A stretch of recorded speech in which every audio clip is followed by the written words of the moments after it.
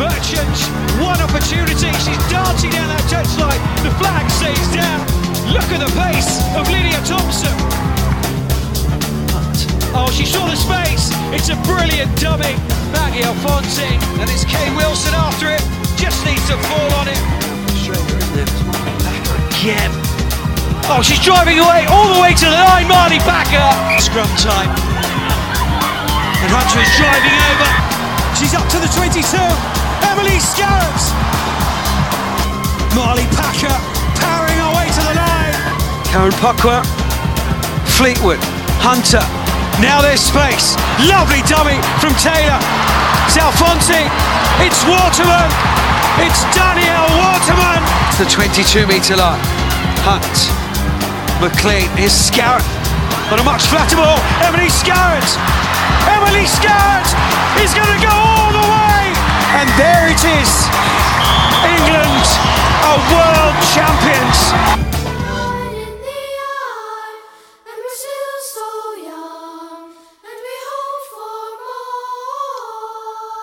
So I was a typical Gobby scrum half from the Midlands, really, and I loved playing, and I didn't really like coaches. And I remember playing for North Mids one game, and I scored a try from the halfway. Their winger was looking at somebody in the crowd, and so I went to school and came back. I had a shout from the sideline of, "Streety, what are you doing? You can't run from box 6. You have to kick from box 6." I realised there'd been some sort of plan in the change room before we went out that I hadn't really listened to. So I started having a bit of a shout back, and the coach was quite highly ranked. It was when he was two replacements, so they didn't have a replacement 9 on the bench. He went, "If I had a replacement 9, you'd be off." I said, "Well, you haven't, so I'm sticking on here." So after the game, I was sort of early 20s, and I just thought, if these guys are supposed to be really good at coaching, and again, with my inflated ego of being the best scrum half in the world, I'll get into that coaching. So looked up the RVU stuff. Ian Bletcher, who you probably know, Eamon. Yeah. Friends with me and Smithy now. Looked up how to do it, and so started doing some coaching courses, and that got me on the road to coaching. Really, not liking coaches was my routine. That's such an inspirational message there. Yeah, absolutely. Good start. Graham, what about yourself? I actually started coaching. I didn't start playing rugby till I was 18. Just before I was 18 at Wolverhampton. Summer of 1977 was my first rugby training session after being a pretty decent schoolboy goalkeeper who was told by a guy called Sammy Chung that I'll never be a professional. So I ate and drank too much for a year and a bit and got extremely big. Played at Wolverhampton and went very quickly to Moseley. And it was then about 22, I was asked to come back and help with some of the age group kids. And basically all I did was coach them like they were adults, because that's what I was experienced as a player at. And totally the wrong thing to do, and so that's when I started coaching and made a lot of mistakes and sort of coached as I played. Really, I was fortunate to be coached by a number of very, very, very good coaches, unlike Streety, and I know the guy who Streety's talking about as well. And it was the attention to detail that hooked me, getting things right, and then it progressed into a full-time job in 1993. So I'd coached from a very early age, but coached very badly, and you don't realize that you're doing it badly until about 5 years later, when you start learning about how to work with children and think, God, did I really do that? Because I was usually quite loud in the bar afterwards, I usually get invited into lots of presidents' teams, because I'd be quite entertaining after a few beers. Well, in my head, I was. Yeah. And we played, and it was near Selly Oak, and we got back to a pub on the not far from Birmingham Uni, and I'd coached anybody at the time that asked me. I was in my early 20s, was out pretty much as in the old days, like most people were, every night of the week, just trying to coach anybody. And a girl came up to me called Vicky Foster, who's now head of performance at British Badminton, I think. And she said, "Oh, I've heard you do coaching, and I said, do you want to come and do some coaching with us? And it was Birmingham Uni women's team. And at the time, I didn't really know that women played rugby. Really, I said, do you actually women play? And she went, well, why don't you come and have a find out? So after Vicky hounded me for a couple of weeks on the phone, thought, well, I'll give it a go. Went down, and there's about 80 girls down there. Obviously, you know, and I'd spent ages working on this plan. I got there, and Vicky said, right, there's about 80 players. One of them plays for England, 2 play for English students, and 77 of them have never seen a ball before. And I'm like, So I ripped up this big sort of document that I was taking with me, and literally within the first session, just found them so engaging, so responsive, so wanting to learn. Whereas at the time when I was, you know, so 18-year-old lads who think they know everything and all that type of stuff. Have you ever done this before? I've done passing. Oh, have you really? Well, you know, that, and actually just had a whole body of people that just had a different feel about it. I just really enjoyed it. So from that, I got invited to do something with North students. I've still got I think 92, I've still got the shirt in my wardrobe just behind me, actually. And English students. And then so when David Shaw had this idea of having academies with rugby clubs, I was at Qantas about time, earning a fair bit of dough. There's me and Nigel Redmond, who went 15 girls, 15 boys. Out of the 15 girls, 9 of them played for England, 5 were with me in 2014.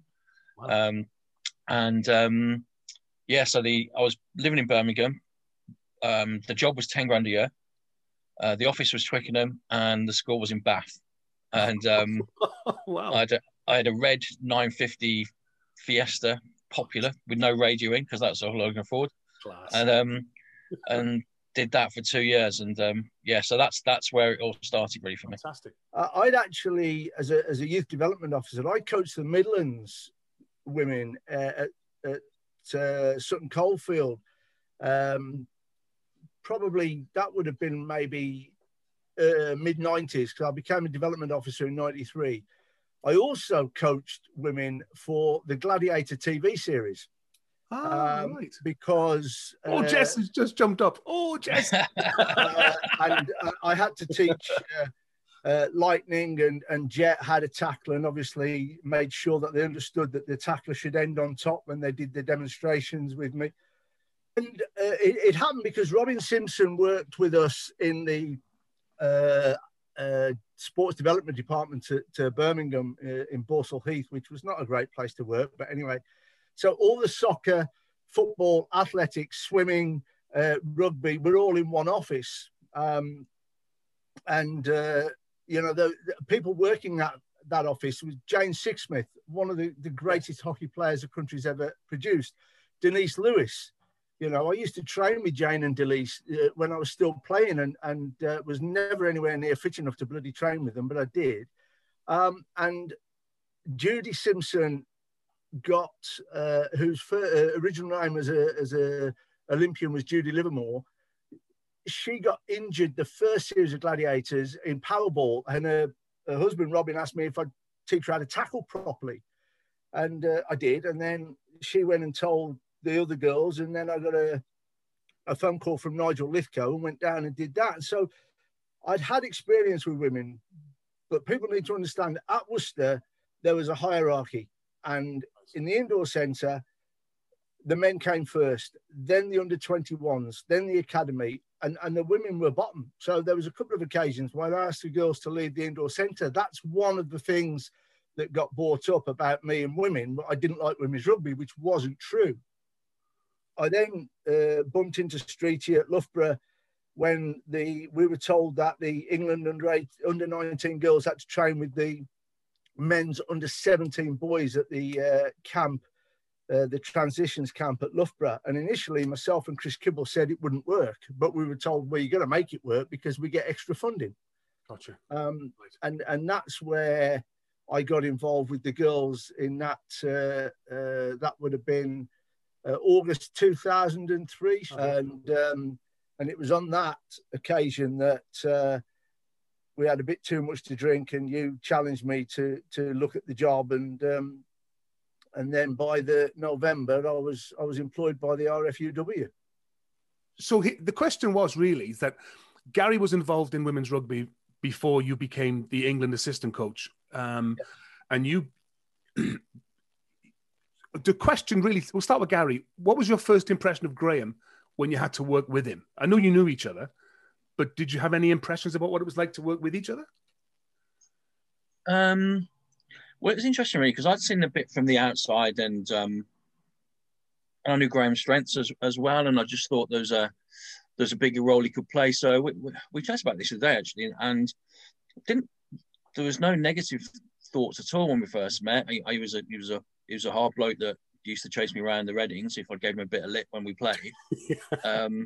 So I had that impression, but no, not really. I think that the bit about us working together and that long vision was probably the thing. It was, or I think there's we'll chat about it a bit. It was hard the first few weeks, especially when we both went for the main role. I was fortunate enough to get it, but I think post that, the first initial bit of those 4 weeks, then we had a vision how we were going to go and try to win the World Cup at some stage. When I got the job, I was given a role, and that role was very specific to make the England forwards the best forwards in the world, right? To the point that Rob Clayton, the ex-Saracens flanker, after the World Cup in 26, gave me a inscribed pewter mug with "To Dr. Frankenstein, thank you for the monsters." And so I believe I did the job to the best of my ability. But I do remember conversations, because Gary was always invited into conversations with Jeff, and especially in 2006 when he was in a hotel with 4 girls on his own as our backup sort of thing. We will clarify that later. and I remember conversations, but I was so focused on what my role was. It wasn't that I ignored Gary, it was that didn't involve me. Sure. And what I remembered is the question of the questioning approach of challenging the thinking, which got me to challenge things, really. Why didn't we win in 2006? What was the missing factor? And, the missing factor in 2006 were we weren't skillful enough and our backs weren't good enough. And under pressure against New Zealand, that for me was a factor. And I no disrespect to anybody who was involved back then, but you have to look at why didn't we win? Yeah, of course. And that's on reflection. I remember the questions that Gary posed, and Gary since then has continued to pose those type of questions to people. Of course. Just to go back, Gary, could you explain to the coaches listening and to the people listening, really, why did England have to put people in a hotel in Edmonton? 4 of you, was it 4 or more? And there was yourself and 4 other coaches. Why did you bring an England squad to a World Cup and then have to put 4 in a hotel down the road? So it's me and 4 players, of whom Katie McLean was one of them. And there's a driving factor for both of us actually at the last night. And again, strange enough, in the bar and hotel where we said, well, let's not do this again. So to be honest, I thought it was good management. So obviously it was at Canada. It's a long way away with jet lag and stuff. And what we tried to do with the limited budget was, if we had some injuries at the World Cup, could we just fill them with players that could drop in? There were only a certain amount of certification, so we weren't allowed anywhere near the training grounds or the hotels or anywhere near the England team at all. And the IRB were very hot on that. So we had to go and stay in a different hotel. We trained on our own every day, went out, which was a bit of a slog. Probably the worst part about it, there was in the middle of the tour, there was a school visit plan for the England, for the team and the coaches to go, and they were really tied up in their prep. There's huge pressure on them to win. So I got why they didn't. So it was decided they didn't want to go. So somebody said, why don't we make them pretend they're the coach and the team?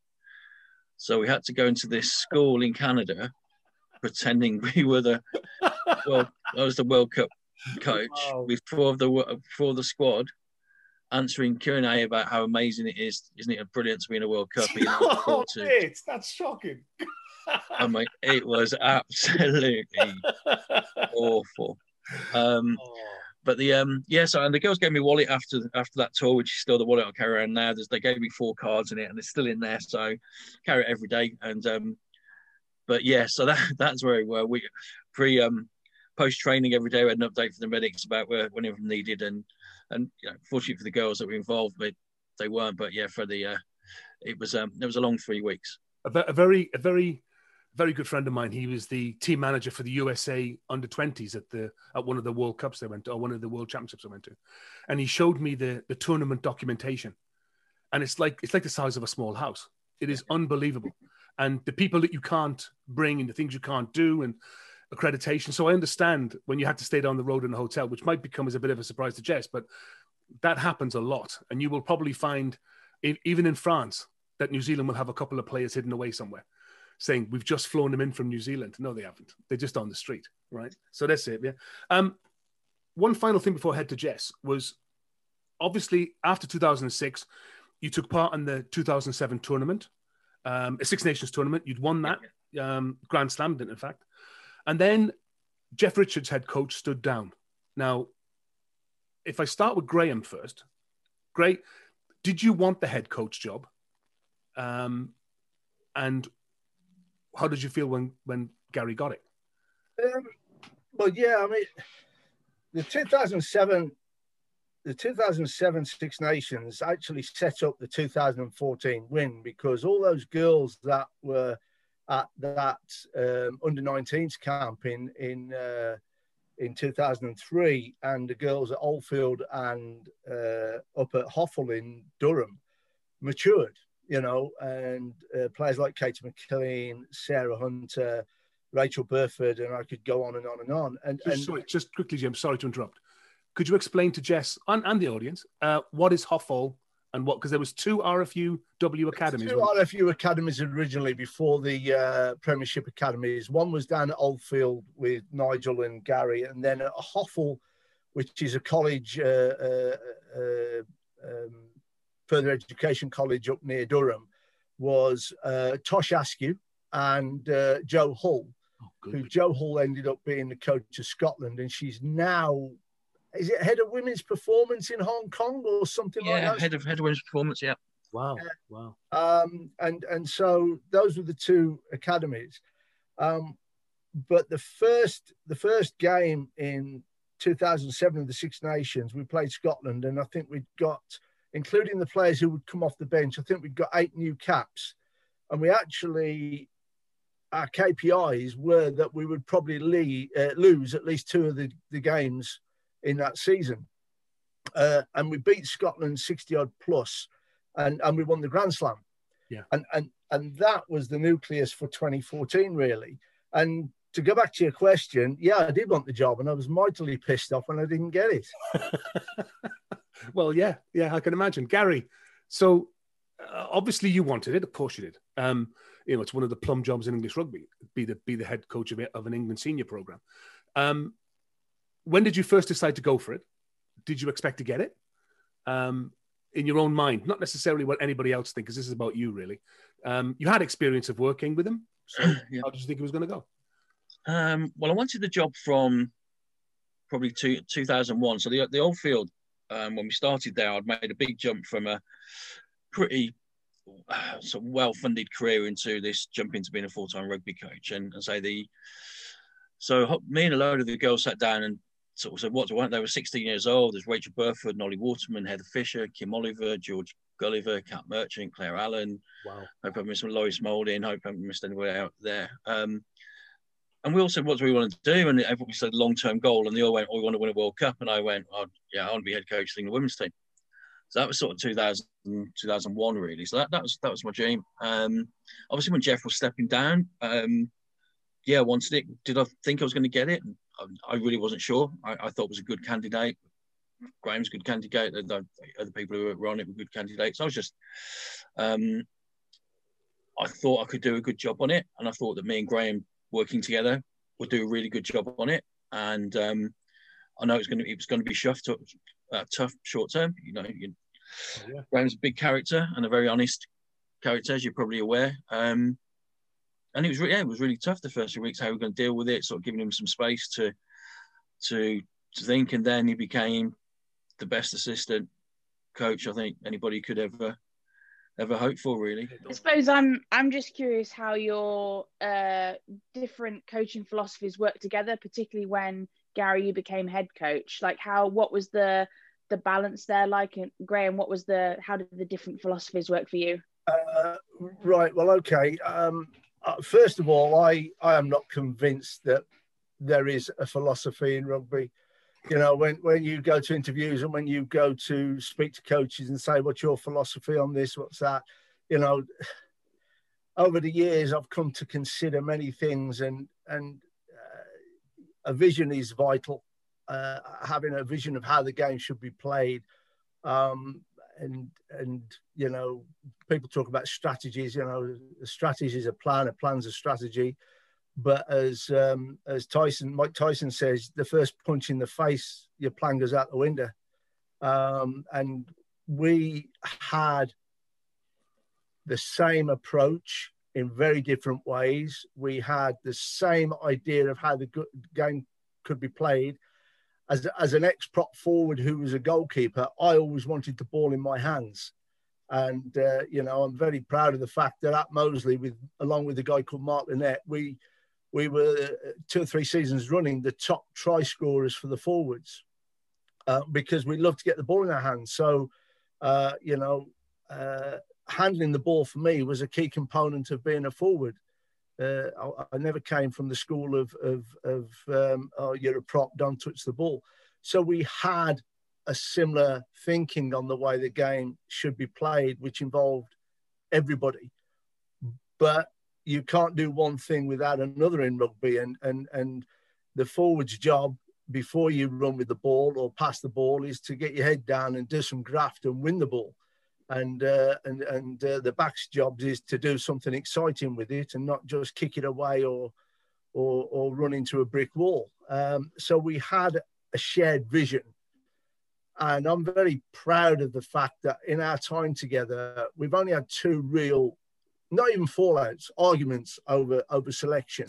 I think that's testament to the thinking the same way, you know. And we would quite often be in a car driving home and one of us would ring and said, I've just had a thought. And the other would go, let me tell you mine first, because I bet it's the same one. And it was. And that happened so often. Right. It became a bit scary. And I know that my wife and I know that Flip, Streety's wife, got pissed off with the amount of time we spent together and talked, to be honest with you. If I can. So this is a really important part for me about coaching and philosophy and vision and stuff at the moment, especially with different methods of coaching and ECOD and, you know, block practice, games-based stuff.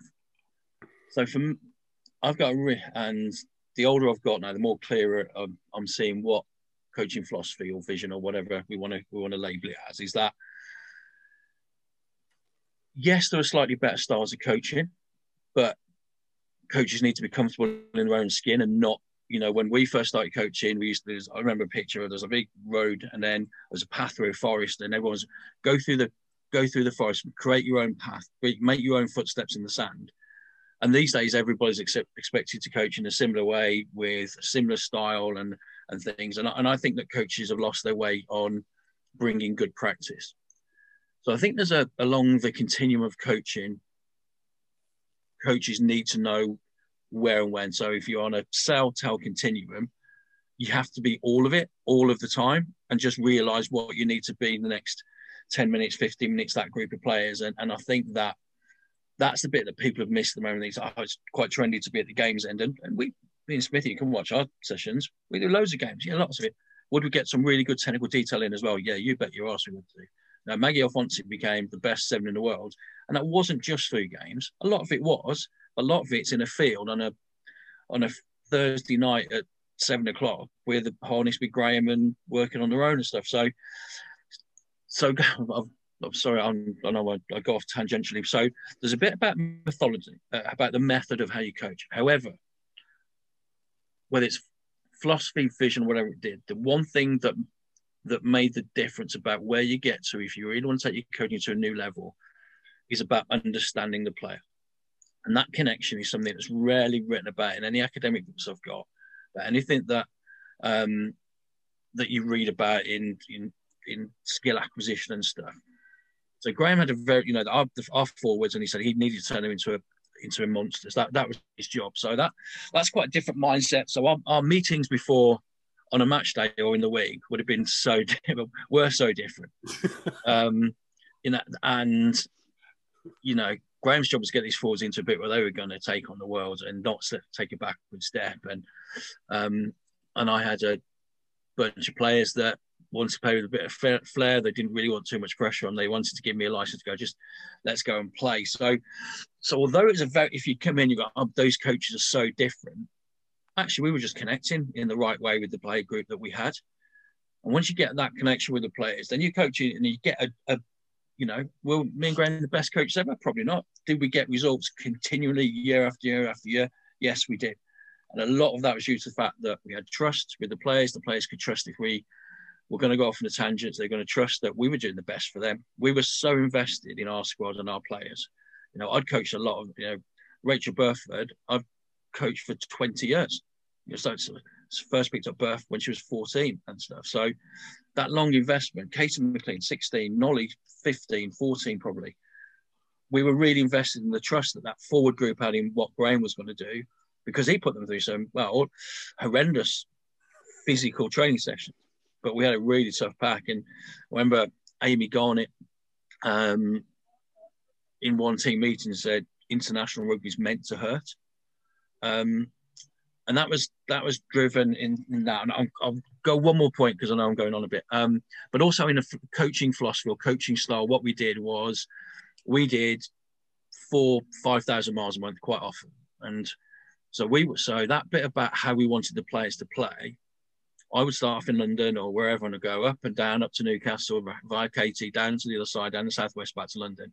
And Graham would do the same. And we'd follow each other around. And I would see some of the players individually, like goal kicking, etc. But I would do decision-making, catch, pass skills with all the group, all the forward. We didn't separate them into forwards and backs, and Graham saw the forwards, I saw the backs. And Graham would do the same on contact skills, collision skills, Jacqueline, body management. And we end up having, you know, our wings could have played 7 for most countries in the world. Their breakdown skills were incredible or outside backs, as good as most forwards. But when you get somebody like Fran Matthews, who is a tiny outside back, coming to you and saying, Smithy, I'm recovering from this injury. I want you to get me in the harness and batter me, which happened on more than one occasion, you know you're doing something right. Because for Fran, it wasn't about being battered. It wasn't about the effort that we did in the session.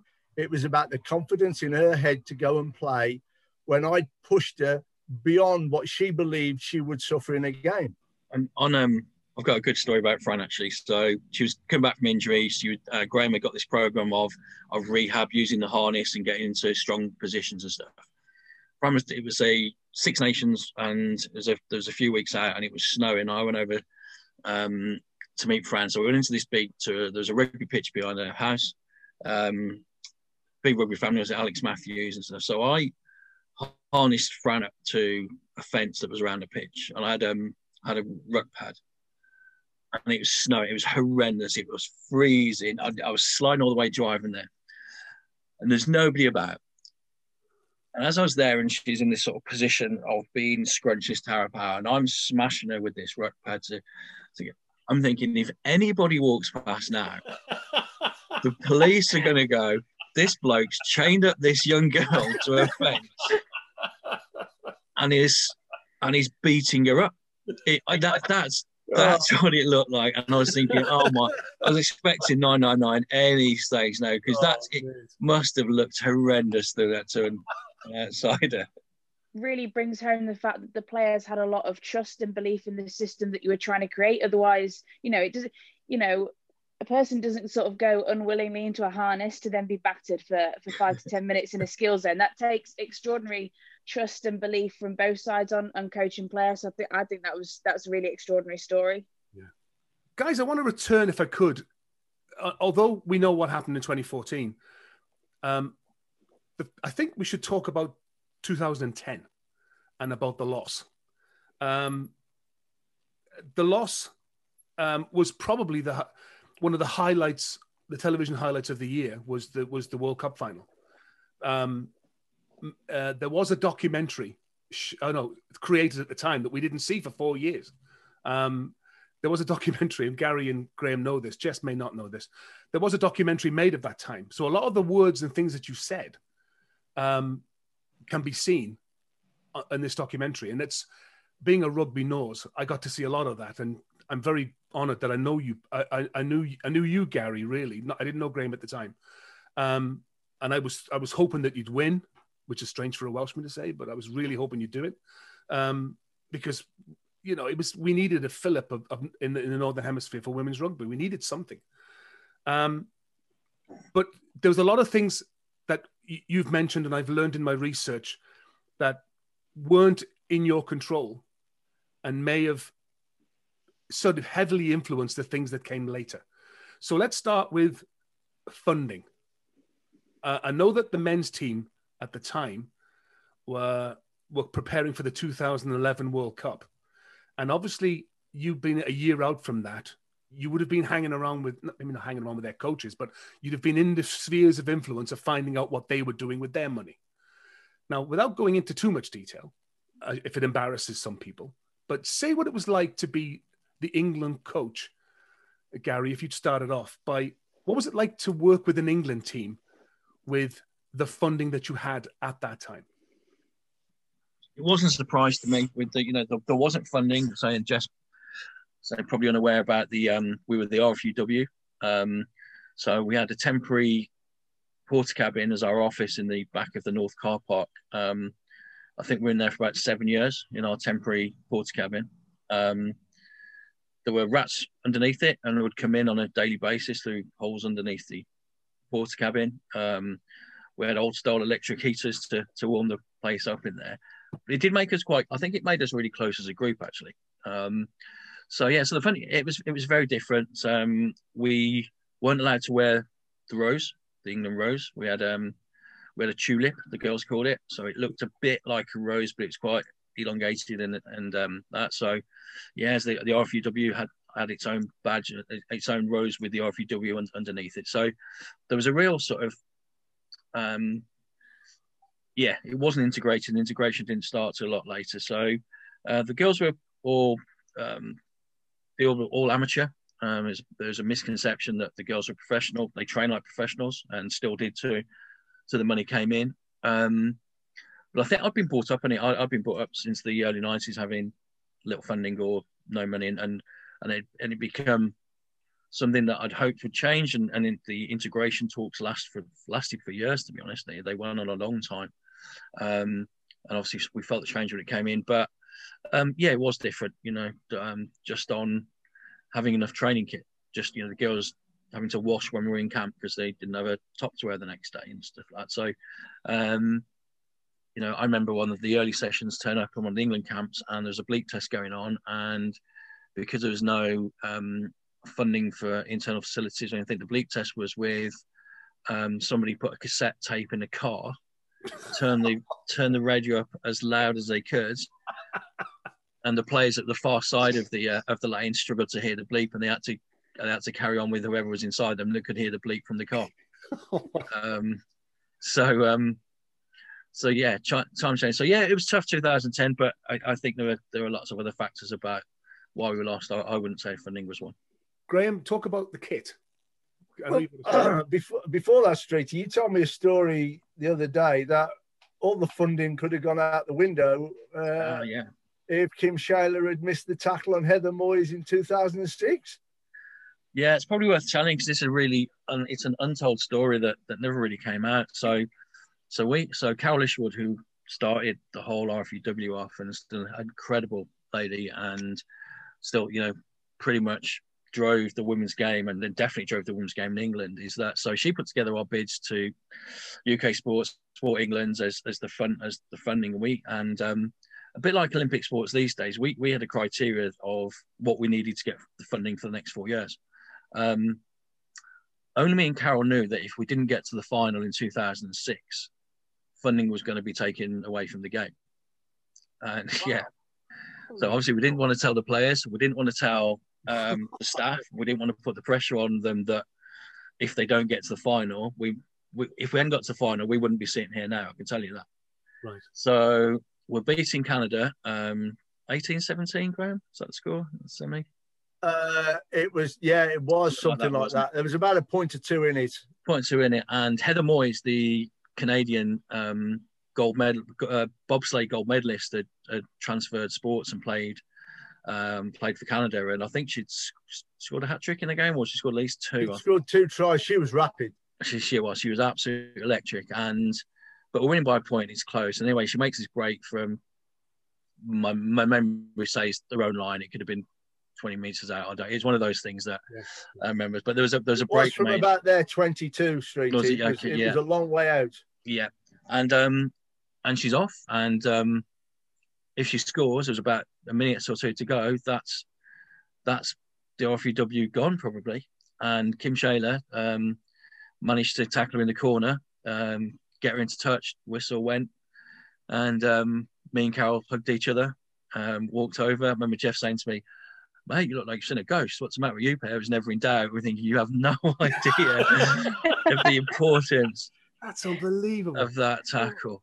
And I don't think we made a big thing about it. We cracked on and stuff, but yeah, it was talk about sliding doors moments. That was the semi-final in Canada 2006 was a sliding door. But it wasn't even on Kim's wing. Kim was on the opposite wing. Yeah. Oh, right. And she sprinted across on the angle, and I don't know, probably caught her 10 meters from the line. Yeah. Obviously, the 2 tries before tied her out, Graham. So it was. Yeah, well, yeah. But going back to what you're saying then about, I think there's. Well, who sponsored the women's game? Well, up until 2009, it was Gilbert, which was okay, you know, not the best. But then we got a kit deal with Nike on the back of the men's kit deal. I think about 2009, because it was 2009, because we were wearing it in the Nations Cup in 2009. And you know, look, from memory, the men's allowance was £500,000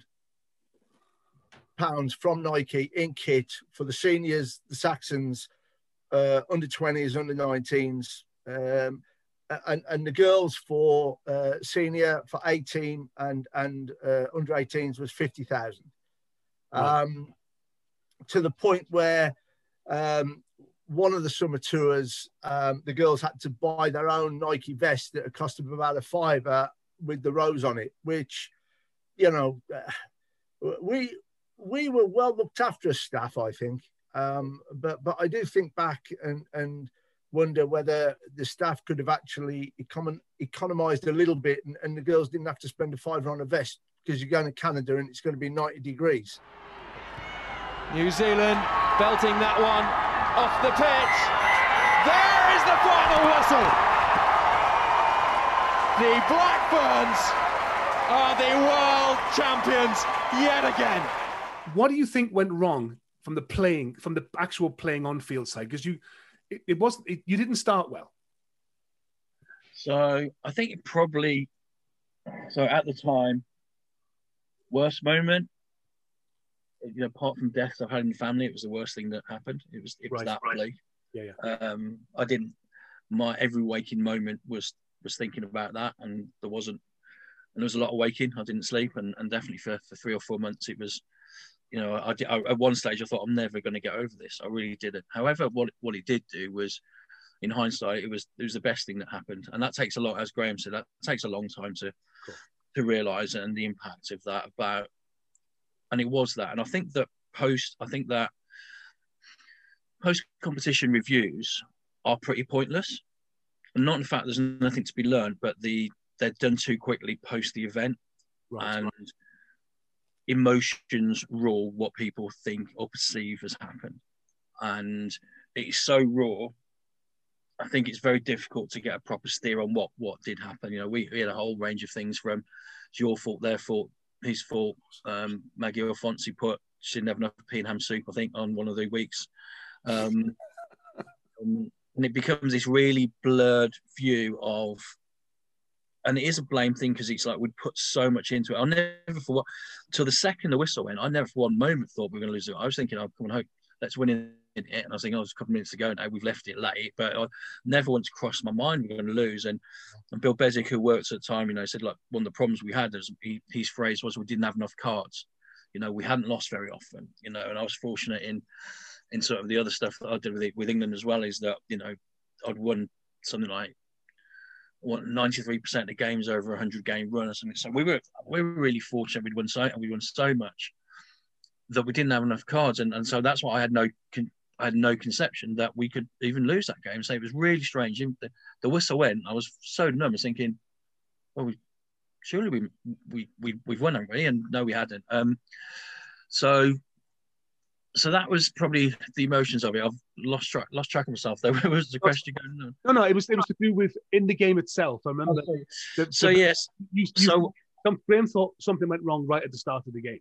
Yeah, so we picked up just before Graham jumps in. I think the one thing that it did do is make us, when we got ready for 2014, it transformed our coaching into making sure that players were going to be ready and the word pressure had gone. And actually, that bit about the pressure in the final with the capacity house coming down to 316, those things we didn't deal with, and we hadn't equipped them well enough for that. I definitely didn't, and so that was the biggest lesson for me. But I didn't realise that till probably about 6 months later, really. Graham, you said in a conversation we had ages ago that there was something on the way to the ground. Well, I think there's this pressure, mental resilience, mental toughness, whatever you want to call it, pressure, how to deal with it. It started actually, there was always going to be pressure because it was a home World Cup. Sure. But then when you're getting to the first game at Surrey Sports Park and it's sold out and you hear stories of ticket touts outside Surrey Sports Park, you're thinking, this is getting a bit silly. And then our media officers started to put some of the newspaper articles on the wall of where we were accommodated. And it basically just became wallpaper. Right. And then obviously we got through the various rounds fairly easily. The semi-final against Australia should have been a lot easier than it was. We should have been possibly 25 points up at half time.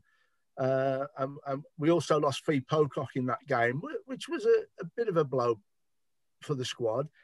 But driving down the 316 when on a normal day of the Six Nations, if the men aren't playing, it's dead. Yeah. Or you're driving to Isha to play in the Six Nations and nobody has a clue who you are.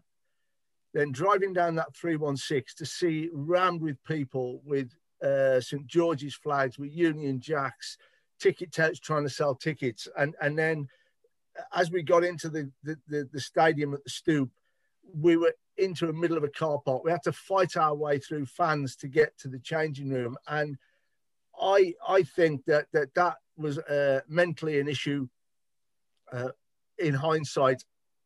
And it is a truism. You cannot win a game of rugby in the first 20 minutes, but you can come close to losing it in the first 20 minutes. And we dropped the kickoff and we didn't play well for the first 15, 20 minutes. And that gave New Zealand a lot of momentum. And yes, we did fight back. Yeah. But with hindsight, as Streety said, we hadn't got enough cards, and some of those cards were mental. Right. The mental resilience wasn't quite right on that day. And there's a number of factors for that. So the end of the documentary is interesting to me, and I never forgot it. And even when we first met, because we met shortly before the 2014 tournament, and I never forget it because when I saw you were working at the time, and I remember you being invited to watch you do some work, and Tamara Taylor was there. And as soon as I saw her, I went, "You're from that documentary in 2010." And at the end of the story, and if you get a chance to watch the documentary, at the end of the documentary, Tamara is in the stands crying. Of course, why wouldn't you be? And she turned to the camera and said, "We were supposed to win. That was the end of the story. We meant to win it." And of course, you know, I've only got a small inkling of what that's like. You know, I've had some bad times myself, but nothing like that.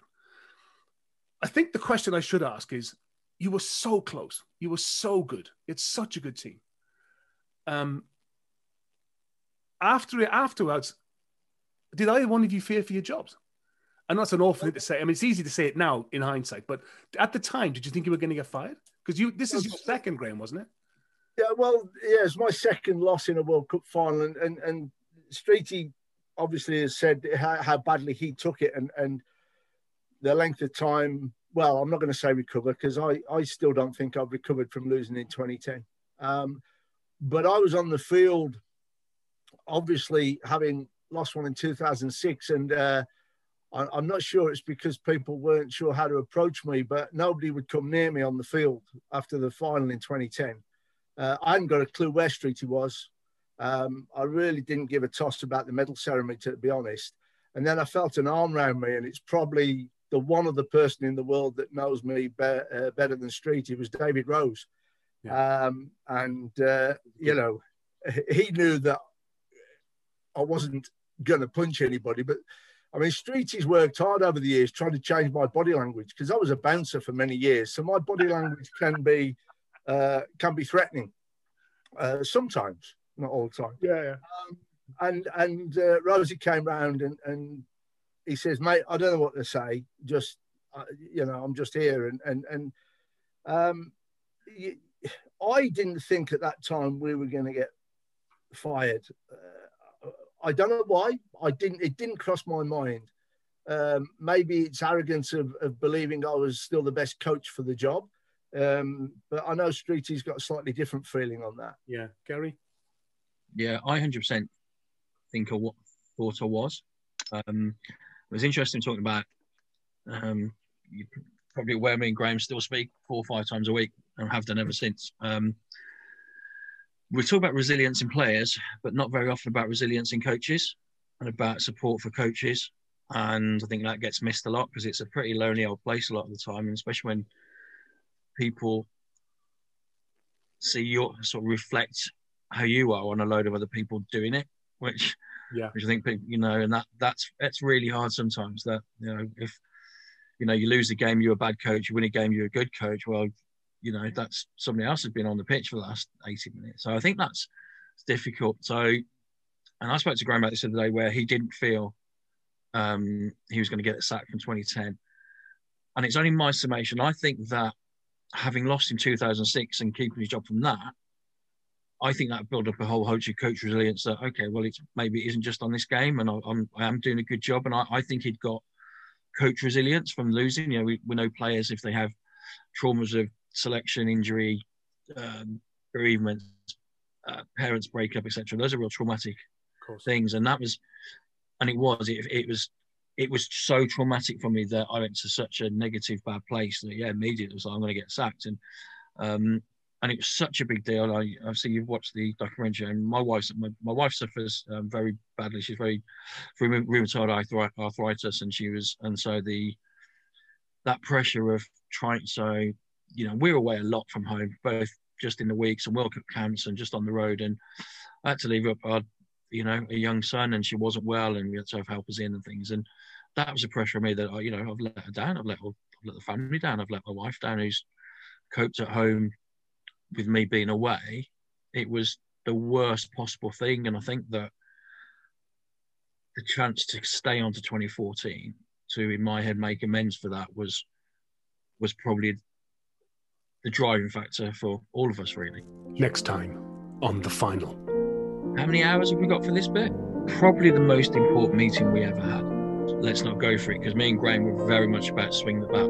I think too often it's a blame game, and the first thing you got to do is have a look in the mirror and say, right, okay, we lost that. What did I get wrong? We're going to win the World Cup now, because if you can't beat us on a Wednesday night in Waikato until last minute with your best team, and we've got half our team out, well, you've got no chance